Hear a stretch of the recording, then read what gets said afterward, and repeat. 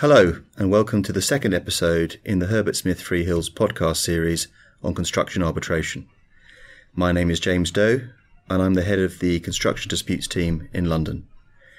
In this episode, we focus on key points to bear in mind when working with expert witnesses in construction arbitration proceedings. We discuss the types of experts usually involved with construction arbitrations and what they do, best practice in selecting experts, practical tips in getting the best out of your experts, and some highlights from recent guidelines relating to the effective case management techniques for construction arbitrations. Today, I'm joined by Karan Talwar, an associate in my team, and also Naomi Lisney, a senior associate in our global arbitration team. Hello, and thanks for the introduction, James. Hello, everyone. Karan, what types of expert witnesses are typically involved in construction disputes, and what do they do? Sure. Thank you, James. The three main types of experts typically involved in construction disputes are delay experts, quantum experts, and technical experts. And as was mentioned in the first episode of this podcast series, their evidence is often central to the resolution of any construction case. Each of these three types of experts have different roles. Starting with technical experts, what types of issues do they deal with? Sure. Technical evidence is typically required in disputes involving claims relating to the defective design or performance of a plant or facility. This can cover a wide range of expertise from mechanical and electrical to process, civil engineering, and structural. And you've had experience of instructing a technical expert in a really niche area. Indeed. I once had to instruct an expert on the performance of a relatively uncommon type of waste treatment plant, which used a particular composting technology. It was in vogue for a very short period of time in the UK and was only deployed on a handful of projects before it was superseded by a more advanced technology. Once it became clear that technical expertise was needed, there was a race between the parties to find an expert with practical experience of the operation of these plants. In cases like that, where there may only be a handful of people with the right qualifications and experience to provide an expert opinion, you do need to move fast to make sure that the other side does not poach the best candidates. Strategically, identifying and talking to potential experts should often be one of the first things you do when a dispute arises, especially if the issues in dispute concern a very specialist field. And this is not always a straightforward task, as you may need an expert with practical experience directly applicable to the project at hand. However, that won't be the case for all kinds of expert evidence. Quite. A good example would be delay experts. Disputes relating to project delays are perhaps the most common of all construction disputes. When work is delayed, the contractor might say that the delay was caused by employer risk events and claim extensions of time and/or disruption and prolongation costs. The parties will then generally rely on delay experts to carry out an analysis of the delays for which the contractor is claiming relief and compensation. What delay experts typically do is to employ what are known as critical path method or CPM techniques, alongside a forensic review of project documentation and other relevant data to assess the effects of delays and other events on the project schedule, ultimately to determine which party is responsible or liable for the delay. That doesn't necessarily require an in-depth understanding of the design or operation of the particular project. Rather, the expertise required lies more in the technique of testing the accuracy of the project program, identifying and understanding the relevant assumptions to be factored into the program, and analyzing the impact of a particular delay on the program. What about quantum experts? They are also a common feature of construction arbitrations. Yes. Now, as with other types of disputes, quantum experts provide opinions on the financial consequences of the breaches claimed by the parties. But in the context of construction disputes, their processes can get particularly complicated. For example, the expert might need to quantify the damages claimed by an employer for a defective or incomplete project in circumstances where they will have no data from comparable projects to use as a benchmark. Quantum experts will also generally need to communicate with the other experts to understand the factors and assumptions to be fed into their calculations, and will also need certain factual input from the client. That's a point worth making in respect of the experts across the different disciplines on a construction case, isn't it? The drafting of their respective reports will generally be an iterative process requiring input from the evidence of other experts, as well as the factual witnesses. Coming back to the example of the quantification of damages claimed by an employer for an incomplete project, the quantum expert will need details of the availability and cost of manpower and how long it would in theory take the available labour force to complete the project. They'll also likely need to understand from any technical experts and factual witnesses any impact resulting from the interruption in the work, the change in contractor, and so on. Yes, I think on complex construction projects it is particularly important, in order to avoid significant delay and additional costs, for the different expert work streams to be coordinated, from the factual investigation to the development of different expert reports and factual evidence and the legal submissions. Now we've looked at the types of experts typically involved in construction disputes and their roles, let's turn to selecting experts and getting the right experts. Yes, as we've just seen, for technical experts, it is particularly important that you find someone with not only the relevant professional qualifications, but also appropriate practical industry experience. Experienced tribunals nowadays can be quite intolerant of experts without the right experience and background. If a tribunal decides early on that your expert does not have the right experience to provide a credible opinion, it can be quite difficult to change that perception, and this can have serious consequences for your case. There have been some recent court cases in the UK that have highlighted this risk. Yes, there was an extreme example earlier this year. The Crown Prosecution Service brought claims relating to the carbon credit trade, which relied on expert evidence, and it was revealed in the cross-examination of their expert witness that he had no relevant academic qualifications, had no training, did not have any peer-reviewed work, and had not attended any courses on carbon credit. That's quite an extreme example, isn't it? But it is helpful in highlighting why it's important to check your expert's credentials carefully, because they will often be subject to careful scrutiny, if not by the tribunal, then most likely by the opposing side. Okay, so having the relevant professional qualifications and practical industry experience is obviously key. But what else do we need to bear in mind when selecting an expert? Ideally, you want someone with prior experience of giving evidence in formal proceedings.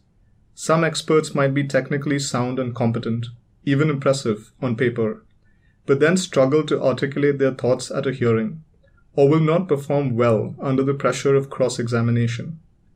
Cross-examination is a stressful experience and is certainly not for everyone. This is where prior experience showing an ability to hold one's own in a hearing setup is invaluable. This is one reason why it's really important to carry out preliminary interviews with potential experts, because that will give you a good sense early on as to how effective, or not as the case may be, that person might be as a witness. It should also give you a sense of the expert's ability to explain their evidence in plain English, which is also obviously preferable. If the tribunal doesn't understand your expert's evidence, there's a significant risk of it simply disregarding it. If an expert already has a good track record of writing concise yet credible expert reports, that's quite an advantage. Another point to note is that if a candidate has previously given evidence in court, it is worth checking if anything was said about them in any reported decisions. As we have discussed, courts in the UK are not shy to share their observations if they consider that an expert has not been up to scratch. Checking publications and reports of speaking engagements is also useful, not only to check whether the candidate has expressed any views which would conflict with the position they are taking in your dispute, but also to get a sense of their presentation and communication skills, and maybe even identify people who know and might be able to give you feedback on them. Indeed. Although sometimes, as in the case of the niche waste treatment expert I mentioned earlier, it can be quite difficult to get word-of-mouth recommendations to identify potential candidates in the first place, let alone obtain feedback. Expert directories and nominating bodies such as the Academy of Experts and the Royal Institution of Chartered Surveyors can come in handy here. In summary, I think we can all agree that the time and effort spent in making inquiries, seeking recommendations, shortlisting CVs and interviewing experts are important and worthwhile. So now we've spoken about the types of experts and the selection of experts, we move on to the subject of working with experts and how that process can be managed efficiently. Naomi. A lot can be, and indeed has been, said on this topic, but we can certainly highlight some key practical points. As a starting point, engaging an expert early on makes good sense because you can get an early evaluation of the technical strengths and weaknesses of your case. This is obviously helpful in terms of shaping the overall strategy of the case going forward, particularly where the dispute involves several potentially overlapping extension of time claims or other highly technical issues. We should maybe note here that the expert you engage early on does not necessarily have to go on to be your appointed expert, who will produce an expert report and testify in the hearing. You might want to keep them as a shadow expert, working with you behind the scenes, and to appoint someone else as your independent expert, not least because it can sometimes be very difficult for someone who has been working closely with you and the client from the outset to avoid being partisan. You should, however, consider taking precautions, such as ensuring your shadow expert's reports are protected by privilege so that they do not become disclosable later down the line. It's interesting that you mention experts not being partisan, as recently expert evidence has come under increasing judicial scrutiny again. For example, in the 2018 High Court case of Imperial Chemical Industries Limited, or ICI, versus Merit Merrill Technology, the court was very critical of the preponderance of partisan experts, called by ICI, and stressed experts' duties in giving evidence. So what are the key takeaway points from this case in respect of expert evidence? Sure. The first takeaway point would be that expert opinions should not stray into matters of legal interpretation. The second would be that experts should not be taking strong positions without having a sufficiently confident grasp of the relevant underlying matters. ICI's quantum expert was criticized by the court on both counts. The court was similarly critical of one of the experts in the 2017 case of 125 OBS and Lend-Lease construction.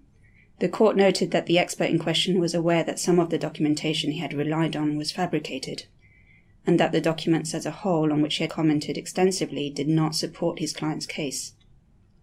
I think the takeaway from this is that while you obviously want your expert's evidence to support your case, in the long run you're better off ensuring that he or she has properly considered and addressed any weaknesses in your position, because simply ignoring them might undermine their credibility and result in them appearing partisan.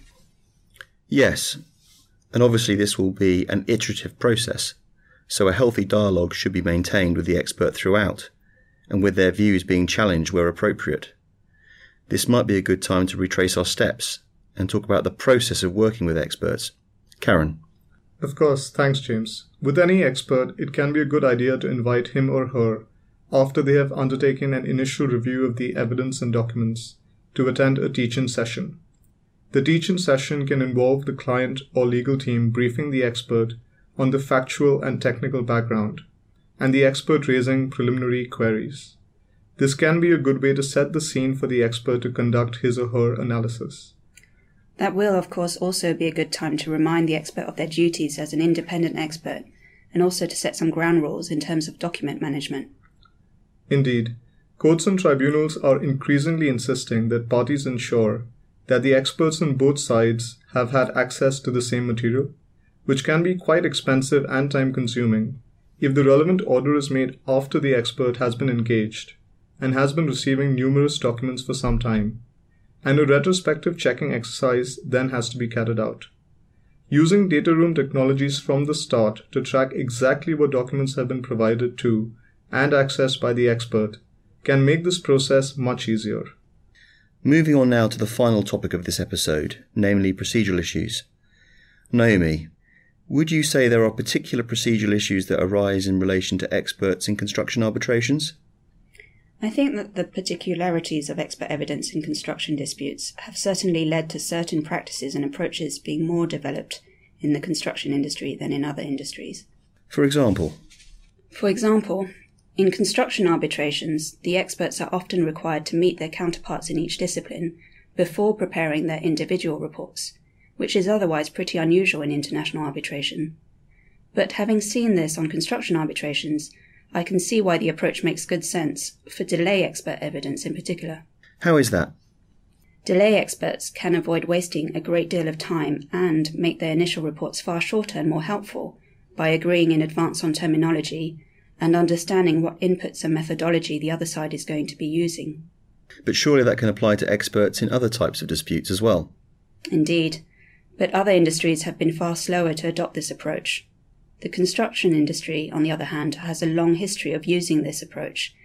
It was first tried and tested in the English Technology and Construction Court, before being adopted in the CIAB, that is the Chartered Institute of Arbitrators protocol, for the use of party-appointed experts in international arbitration back in 2007, and recommended by the ICC in its report on construction industry arbitrations.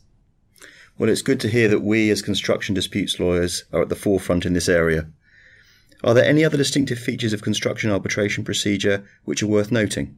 Not distinctive features per se, but it is worth highlighting that there's perhaps more industry-specific guidance on tools and techniques for the effective management of construction industry arbitrations, including the 2019 update to the ICC's 2001 report on construction industry arbitrations. I think that the ICC's focus on the construction sector reflects the fact that construction disputes are frequently more factually and technically complex and harder to conduct than other commercial disputes. Are there any new developments in this update? Well, I don't think you'll be surprised to hear that the 2019 update doesn't contain anything radically new or controversial. It's very much in line with other recent soft law guides as to how to reduce the time and costs involved in arbitration, including the 2019 CR guidelines for witness conferencing in international arbitration and the Prague rules on the efficient conduct of proceedings in international arbitration, which were launched last December. Do these guidelines encourage parties to move away from party-appointed experts?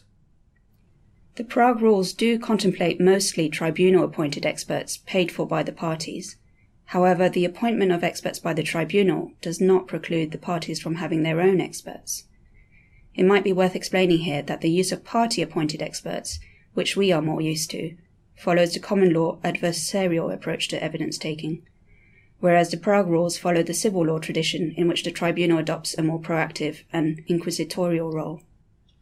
What do the ICC's 2019 guidelines have to say about party-appointed experts?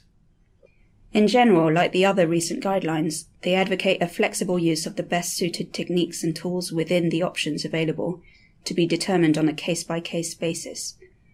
Like its 2001 report, the ICC's 2019 update does, however, emphasize that the parties should be clear on whether they wish to present evidence from experts at all, and that the tribunal must check the scope of the evidence in order to ensure that it is confined to the issues and does not deal with matters capable of being proved in other ways. Such as? Well, for example, in some cases, one of the members of the tribunal might be able to supplant the use of external experts. The ICC guidelines do, however, recognise the limits and dangers of a tribunal exercising such an expert function, noting, for example, that a tribunal should guard against affording an arbitrator with special qualifications excessive influence in discussions between its members. Is there anything else that you would like to add about the ICC's 2019 update? The ICC also had some interesting comments about expert conferencing, which was not considered in its 2001 report. Can you remind us all briefly what is meant by expert conferencing? Expert conferencing is where you have the experts presenting their evidence to the tribunal side by side, instead of there being consecutive cross-examination and re-examination of the experts by counsel. This can make it easier to compare differing expert opinions on an issue, and for the expert witnesses to challenge each other's views with direct responses or rebuttals. One key benefit of expert conferencing is that an expert will likely be less willing to assert anything which their counterparty would be able to rebut immediately. And what does the ICC update say about expert conferencing? The ICC's 2019 update views expert conferencing as a useful tool, yet warns that careful consideration should be given to the existing evidence if such procedure is entirely to supplant cross-examination in a given case. So the ICC is cautious in recommending this approach? Yes, as is the CIAB in its guidelines.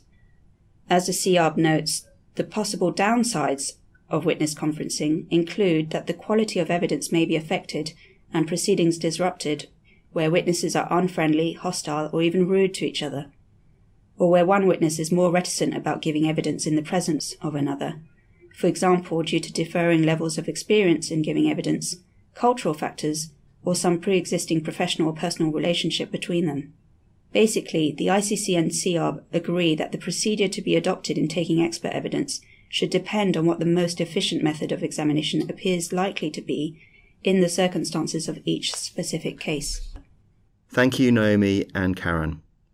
So, by way of a quick recap of this episode, we've looked at the types of experts usually involved with construction arbitrations and what they do.